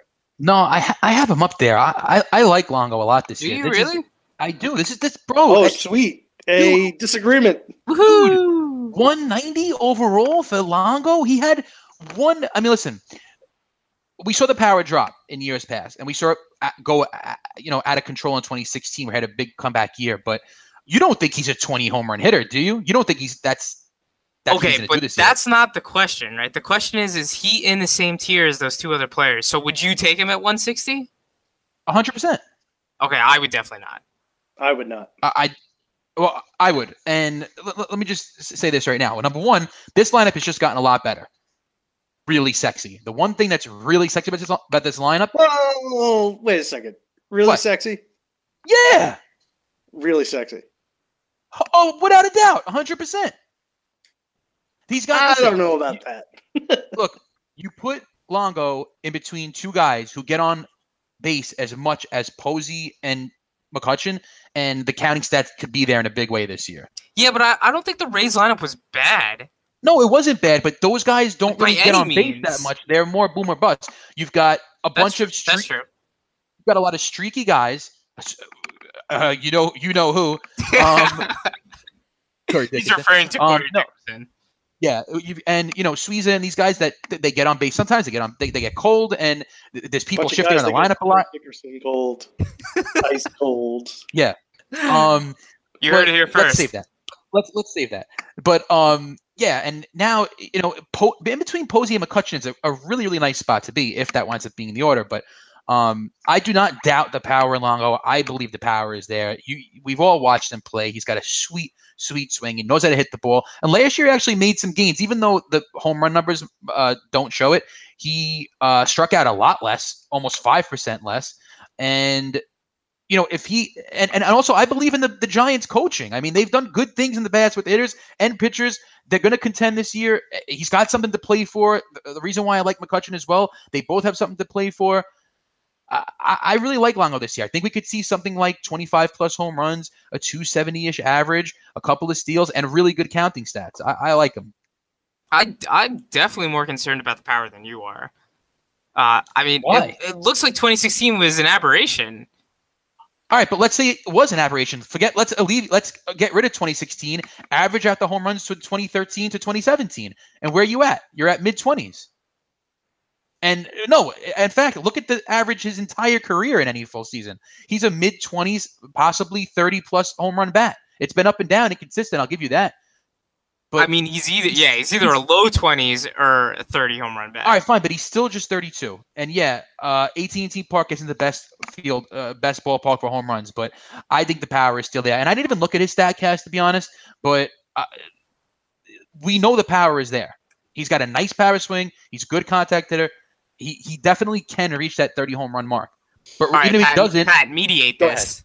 Go, mediate. Yeah, no, I'm with you, Joe. I've got him for 23 homers, 260. I mean, I could see him getting up there to the high 20s, but I think based upon the park, it's going to come with an average dip.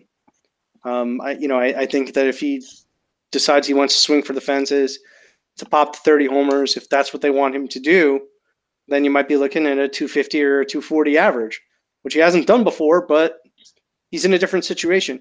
I don't mind him as like a utility or a corner or a bench option. But if he's your starting third baseman, I think something's gone drastically wrong. Wow. Yeah, I agree. You'd really take him at 160, dude? Dude, if I completely punted the position completely and I wound up with Longo at third base, I would feel extremely safe there because the floor is not that low with him. You have to admit the floor is not that low. Like, what's his worst year possible that he could do? 20 home runs, 250? Yeah, that's fair. All right, that's probably it. And that's not bad if that's your last position fill on the entire roster. Yeah, but you're giving up an advantage to everybody at third base. But he also has upside. But okay, let's move on. Okay. All right, Ryan Healy, 20th. Fantrax 202.09, NFBC 195.96. He's also got first base. He's the presumed starting first baseman for the Mariners after a season and a half with the A's. Do you think Healy will find some patience at the dish, or do you think he can Jonathan Scope his way to value? Yeah, he could Jonathan Scope his way to value. When you look at the walk, well, let's just stop right there, quick. Oh. Joe, what do you think? Patience, Scope, or neither? Wait, I'm sorry. What? Can he find patience? Can he be Jonathan Scope, or neither?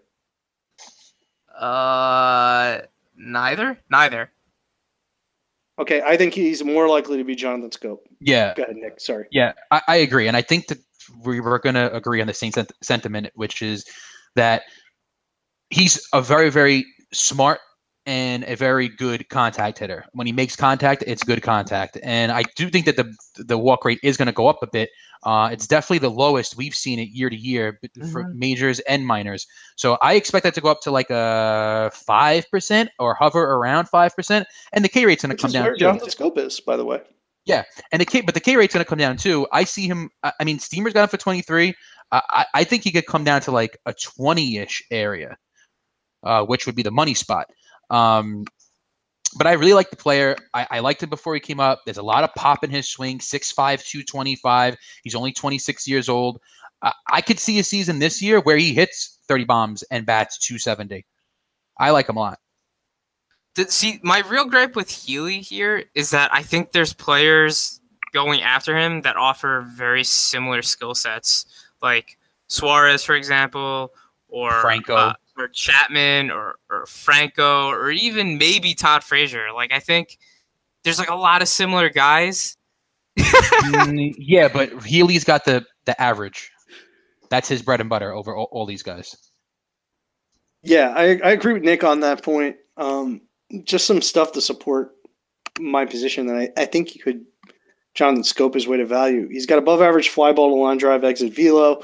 He's got above average barrels. The average homer distance was 413, good for 35th in the league. His 95-plus mile-per-hour hit percentage was in the top 100. The quality of the contact is very, very good. His batted ball data was pretty much identical year over year until you look at the fly balls and see that his pulled fly ball percentage dropped 12%, which helps explain some of the issues, why the power didn't come through to the extent that some people thought it would. Despite a park factor decline for right-handed hitters, according to his spray chart, he would have had 7 more homers in Seattle. I think he definitely has the skills to be a plus BABIP guy. So, I mean, I could see 275, 30 homers in this bat. Mm-hmm. The issue is that he's probably going to hit 6th or 7th in the lineup to start the year. So I don't know that the counting stats will be there full season. Obviously, if he turns into a 275, 30 homer guy, he's probably going to move up in that lineup. I don't mind him as a late flyer, but I agree with Joe. I think I like other guys' situations more. I just think that Healy might have a little bit more upside than some of these other later third base players. Are the dimensions really that much better in Safeco than the Coliseum? Yeah, they're far in. Right-handed power is 326. What is it? The right-handed power for Seattle, the park factor is 94, according to Baseball Prospectus. It's 102 in Oakland. Oh wow. Okay. Oh wow. Yeah, it's a park factor decline. So something I have a question for you both. In OBP leagues, does he take a hit? Yeah. He's got yes. it, right? Of course. Yes, because he doesn't have the walk rate. Yeah. But Yeah, he takes a similar climb, I think, in batting average leagues because Yeah. the average is going to be there. Okay. Yeah, that's fair. Okay, 21st, Eugenio Suarez, 206.97 in Fantrax, NFBC 189.74. Do you think that Suarez could combine last year's power surge with 2016 speed and 2015's batting average? Yeah, I do. I kind of like, I was never crazy about the guy. I think because coming up, he wasn't really like a highly touted player. And he didn't have the power or the speed too much. I mean, we saw the speed, but not anything that would make you look at him and say, "Oh, this could be a breakout player." But he's been really good, and he made major gains last year. His walk rate jumped 5%. The K rate went down. 26 home runs, 4 steals, and I think that could go up a little bit. 260 average. He's a big kid too. You look at the kid; he's only 5'11", but he is jacked up. I think the power is real. StatCast looks good to me. I think he's a kid who could come out and possibly hit 30. All these guys are so similar we're talking about right now. It's weird because we're kind of like, it sounds like we're saying the same thing, but they are similar players. I think Suarez could end up this year with 30 home runs and a 255-plus-ish average. I like him. He's on my radar. And he could possibly steal 10 bases. He's a lot faster than the stats may show. Okay, I actually disagree with all of that. So, as far as the stolen bases, right, he is an incredibly inefficient runner. Okay. Right, he got caught more than he stole last year. Okay. Right, so terrible. As far as the power stats go, right, he's got poor fly ball and line drive exit velo, and he goes oppo 44.8% of the time on fly balls. Right, so he can definitely hit the ball hard when he pulls it. Sometimes, but I think since he goes oppo so much on those fly balls, it limits his upside for home run totals. So I don't think he'll get anywhere close to 30. I think he's more like a 20, 23, 24 home run guy. Yeah, but the exit velo is not that bad at 86. I mean, that's not like bad low. There are guys that Yeah. I mean, it's enough to get him to like 23, 24 home runs. Yeah, right? but he goes oppo so much. That's fine. But he's got the launch angle at 15. It's 15. If the exit velo goes up, let's just say 2 or 3 miles. That's a lot. Let's say it goes up 1 mile per hour. Let's say it gets to 87.16 with the 15-degree launch angle. Let's just say. Dude, he's got to pull the ball, though. It's hard to hit home runs opposite field. It doesn't matter how hard you hit them. Yeah, but it's just hard. There are guys who make the living off of that. So that's true. Yeah, Giancarlo Stanton. There you go. But no. I don't know. I just think that since he goes oppo so much, it just limits his home run upside. And I think he's particularly bad on the bases. So I disagree with it. I will break the tie. I'm with Joe. I've got him for 22 bombs, 5 steals, and 270. I do think he's a useful player, though. I agree, actually. And something that was not brought up, he hit 21 of his 26 bombs last year at Great American Ballpark. So this might be a player that is an ideal platoon situation player where you just start him in Great American and then you roll another player for the rest of the games because you might be able to pick up a substantial amount of Suarez's power playing him strictly at home. Again, daily versus weekly thing, although you might be able to take advantage of that in weekly too. And I also think the batting average has a little bit of upside. He's been very good in terms of maintaining a strong line drive rate. He's got the athleticism to beat out an infield single, and he makes good hard contact overall. The contact percentage looks good. The swing strike rate looks good. He doesn't chase that much. I mean, I could see upside of like 285 in terms of the batting average, but I think the power is going to be low to mid 20s. He's a useful player, definitely. It's just, I think you kind of have to manipulate it to make it work. Maikel Franco, 22nd, Fantrax 255.81, NFBC 245.3. A post-hype sleeper candidate. Do you still hold out hope that Franco can cash in on his once considerable upside? Yeah, I do. I really like Franco. I always did. If you Google Maikel Franco's name, the first thing that pops up is give up on Maikel Franco. You know, whoever wrote that, take a hike.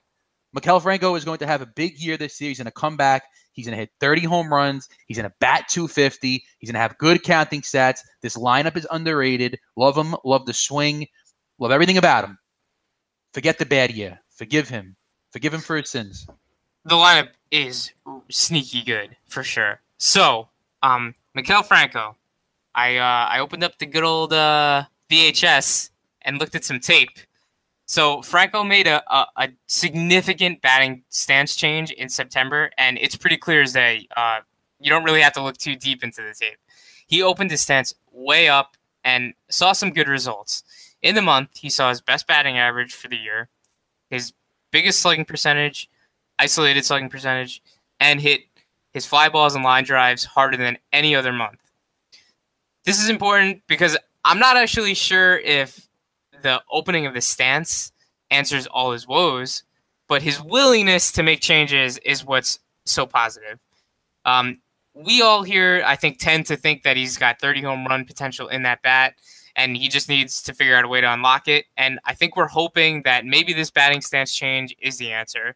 So it's enough for me to buy, especially at this price. I mean, this costs you nothing. The question is, where is he going to be in the lineup? Now that they got all these guys. Yeah, but if he corrects his issues, that'll resolve itself. Yep. It's a lot of mouths to feed. Joe, just to follow up on what you said, it was a great catch. Not only does Franco have 30 homer potential, but he's the type of hitter that makes sufficient contact and keeps his K rate low enough that if he can cure his BABIP woes and his power woes, he's going to be like a 280 30 homer guy, which brings him closer to what I was talking about with Beltre, where you combine the power with a really good batting average and it sets him apart from that big middle that we talked about, where we went from Devers on down to Kyle Seager and Evan Longoria. If he finds it, he's going to be a huge profit. He was on my all-sleeper team. I love him. I think that he's a fantastic value and a really good gamble this slate. Okay, 23rd, Todd Frazier, Fantrax 274.06, NFBC 278.04. In the 3 years prior to last season, Frazier's lowest finish was 44th overall. Is he being drafted at his floor? And what odds do you give him of a rebound? You know, I kind of want to say that I disagree. It's hard for me to wrap my head around Todd Frazier because the batting average is just so hard to live with. I think the magic number for us has always been 230, right?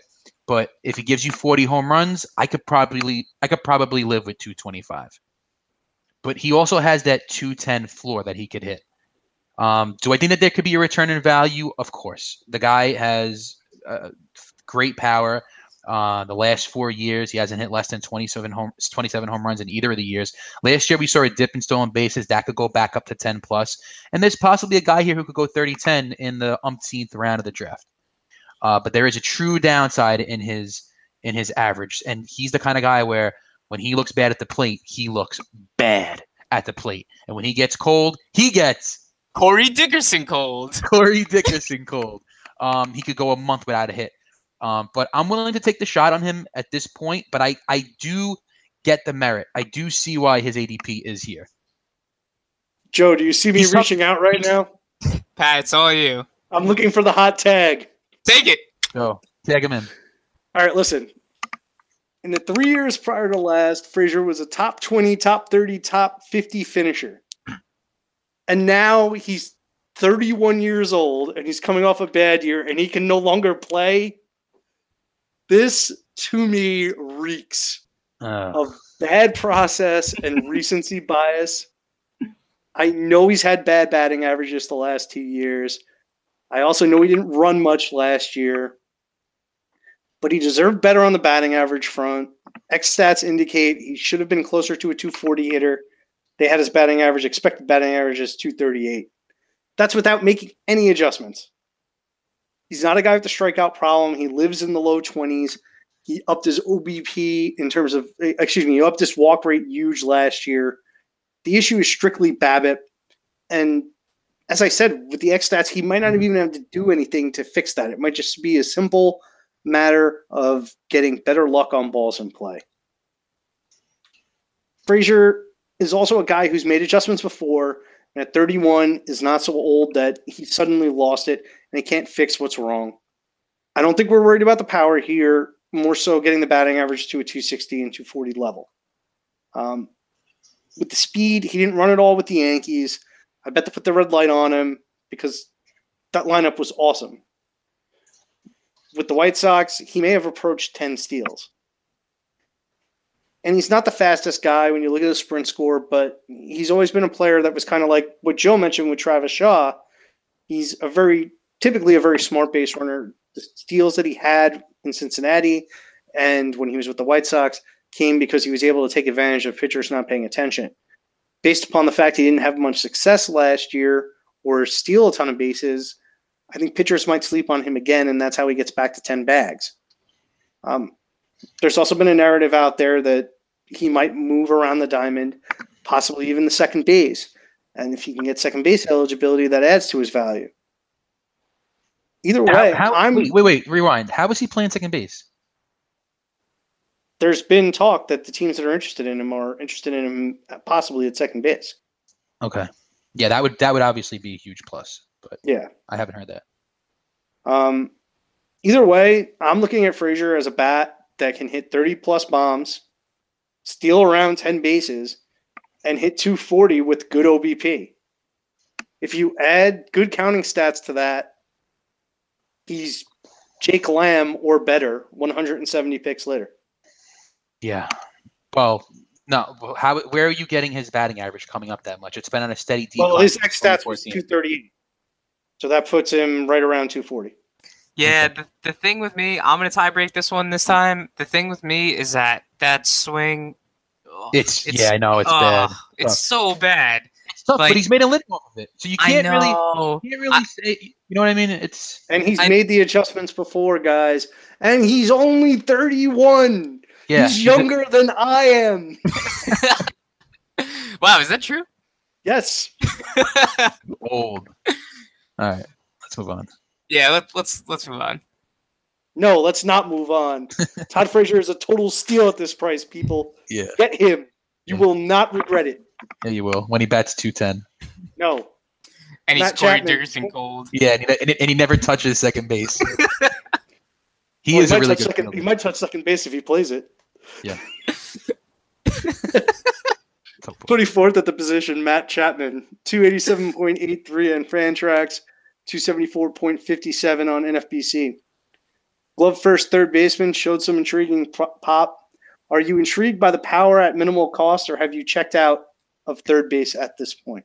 I'm not checked out at third base at this point because we're going to get to a couple of guys that I like, but I'm checked out on Matt Chapman. I'm not really a big fan. He strikes out too much for my liking. Yeah, the power is there, but I just don't see the upside in the power as much as some other guys that we mentioned tonight and that we're going to get to in a second. So I'm just not a big fan. I'd rather wait and take a guy who's a little bit safer. Yeah, so two things I got here. One is that I don't agree at all with Steamer's projected 7 stolen bases. I don't think he's particularly fast, and he's got poor success rates stealing both in the majors and the minors. So I wouldn't count on anywhere close to 7 stolen bases. But the other thing I'd want to mention, though, is that Matt Chapman in an on-base percentage league shouldn't be going, 80 picks after Healy? 80 picks after Healy. Because in an on-base percentage league, they're like really similar players. In a batting average league, I totally get it, but it definitely depends on what type of league you're playing in. That's actually a really good point. Yeah, they are like the same player actually in OBP versus average.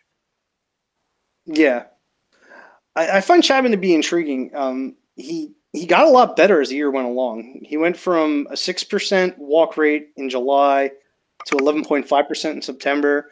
His K rate shrunk from 31.9% to 21.2%. He's got the fly ball heavy profile, but it's with 36% hard contact, which is good and consistent across the fly balls. He was above average on barrels per batted ball event. Fly ball to line drive velo was inside the top 50 and tied with Chris Davis and Trey Mancini. Good defense means he's going to play every day. I think that the bat is a 30-homer bat with an average ranging from 260 to 230.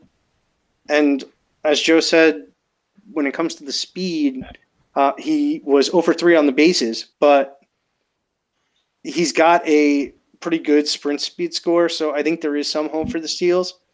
Although Oakland's not a team that usually likes to run, so I mean, I would cap him at about 5, and then anything else is money in the bank. Okay, 25th, Nick Senzel, Fantrax 289.16, NFBC 395.76. He's among the top prospects in the game, but it is unclear whether he will play at this point in terms of position. What do you think of his upside?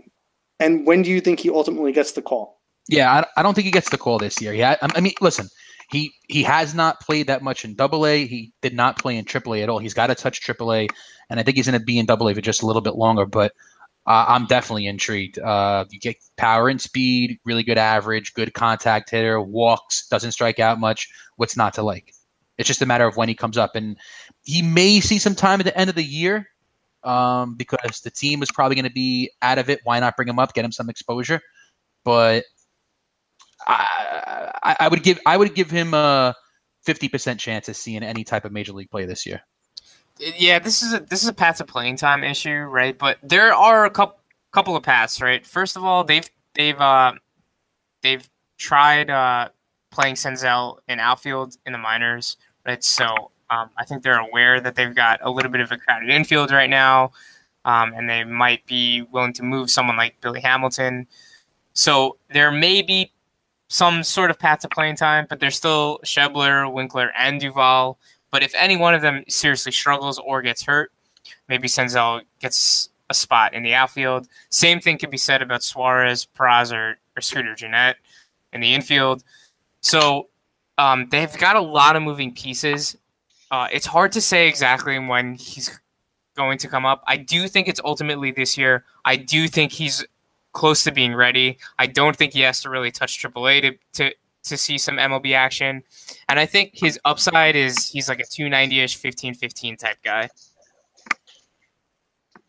Yeah, to me, I think he's more like Bregman in terms of skill set. I think he's a 2015, 275 type with upside beyond that. He's got good command of the strike zone. I would prefer to see the K rate dip a little bit, but I think that could come with time and exposure. And I think he's probably up by about the All-Star break. As Joe said, I think it's going to come in the infield. I think they're going to give Peraza and Gennett half a season to sort that situation out.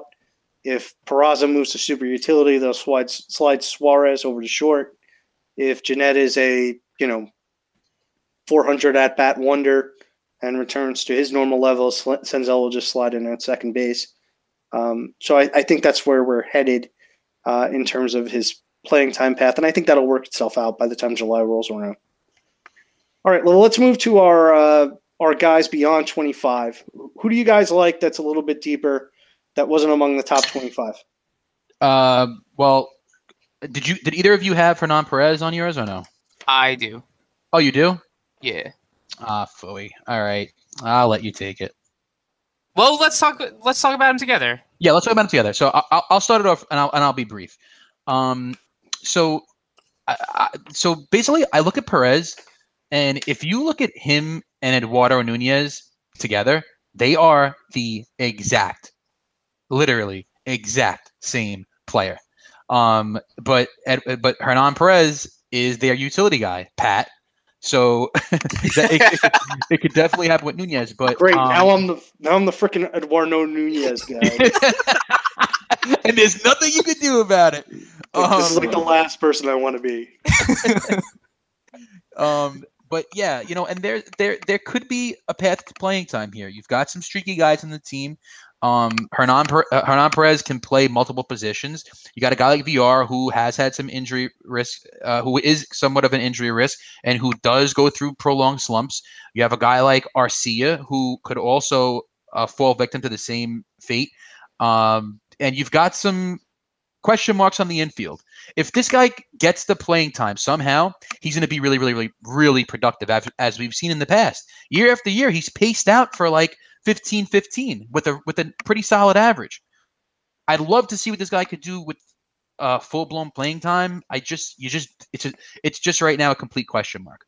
Yeah. But even if he plays 120 games, if you're in a Roto league, look what he's done the last couple of years in a full year. He went 13-34 in 2016 in just 123 games, and last year 14-13, which still isn't that bad. And I think the speed is better than 13 stolen bases. So this is a guy that I'm definitely keeping my eye on. I would definitely stash him. He's a stash guy because if someone on that infield did get injured, he immediately skyrockets in value. Skyrockets. Yeah, so the thing worth mentioning too, right, is that you say infield, but he also plays the outfield too, right? So I know the outfield's crowded, but between Brinson and Broxton, and Phillips too, right? Brett Phillips in the wings, right? So it's crowded, but he's got a lot of options to play, and he's literally half the price of Eduardo Nunez. So I'm totally in with Nick that why would you pay all that price for Nunez where you're pretty much getting the same exact player in Perez 150 picks later? It's like a no-brainer here. Yeah, and he does find the playing time. And I actually have the same thing in my notes, that he's sort of Eduardo Nunez, but a little bit worse, but a lot cheaper. The one thing I would add on top of what you guys said, I think Perez is like the perfect handcuff to VR.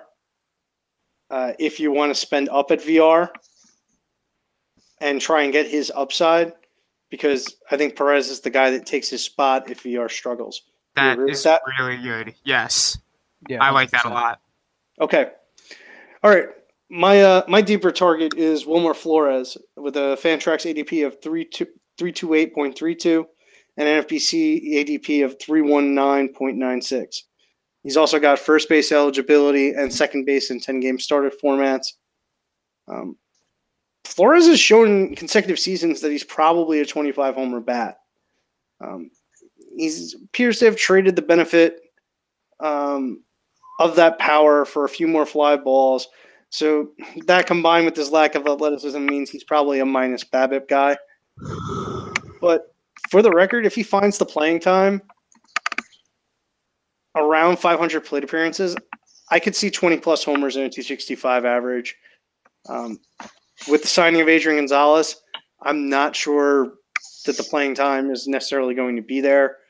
I think at the moment he probably pencils in as either the team's second baseman or third baseman. I think the Mets are going to add somebody, so he's probably the utility guy. So you can probably leave him on the free agent wire to start the season. But I think he's a worthwhile watch list guy going into the year. Any thoughts on Wilmer Flores, guys? Yeah, I've always liked Flores. I think that it's a good choice for a sleeper. He's kind of a sleeper every year. He's like been my sleeper for like the last 3 years, like waiting for the breakout. But yeah, you pace out his stats, he's money, and he's not going to kill you in average or anything. So stash him. Yeah. So I'm going to go back to Ryan Healy again. Why are we paying 130 picks of value for Ryan Healy over Wilmer Flores? Because he has the job. And he has the average. Yeah, but so does Flores. And he has, but Healy's average upside, I think, is 300 plus. I'd rather have Flores and someone else at 200, I think, than Healy. Okay. All right, Joe, just quickly, because we, myself and Nick talked about Ryan McMahon on the First Base podcast. What are your thoughts on him? So I think if he gets the job, he shoots up easily beyond the Suarez, Longoria, Franco tier. Like, it's around there, but probably close to leading that, since he has a lot of upside. He's got the nice power speed combo you like to see. He gets his games in Colorado, which everyone loves. You package it all together. If he gets a fair amount of playing time, we could be looking at like 17-12 production with a 275 batting average. And there's even maybe more upside because he plays his games at Coors. So because #Coors. Yeah. So, yeah. Okay, that's going to wrap it up for us tonight. Thanks so much for listening. We will be back next week with Shortstop. Once again, we are the Fantasy World Order podcast on the Fantrax radio feed. I am Pat Donovan. You can find me on Twitter at PatrickFWO. Guys, please let them know your Twitter handles. Nick FWO. And Joe FWO. Hit us up, ask us questions, talk to us about baseball. Okay, thanks so much for listening, guys. We'll be back next week. See you.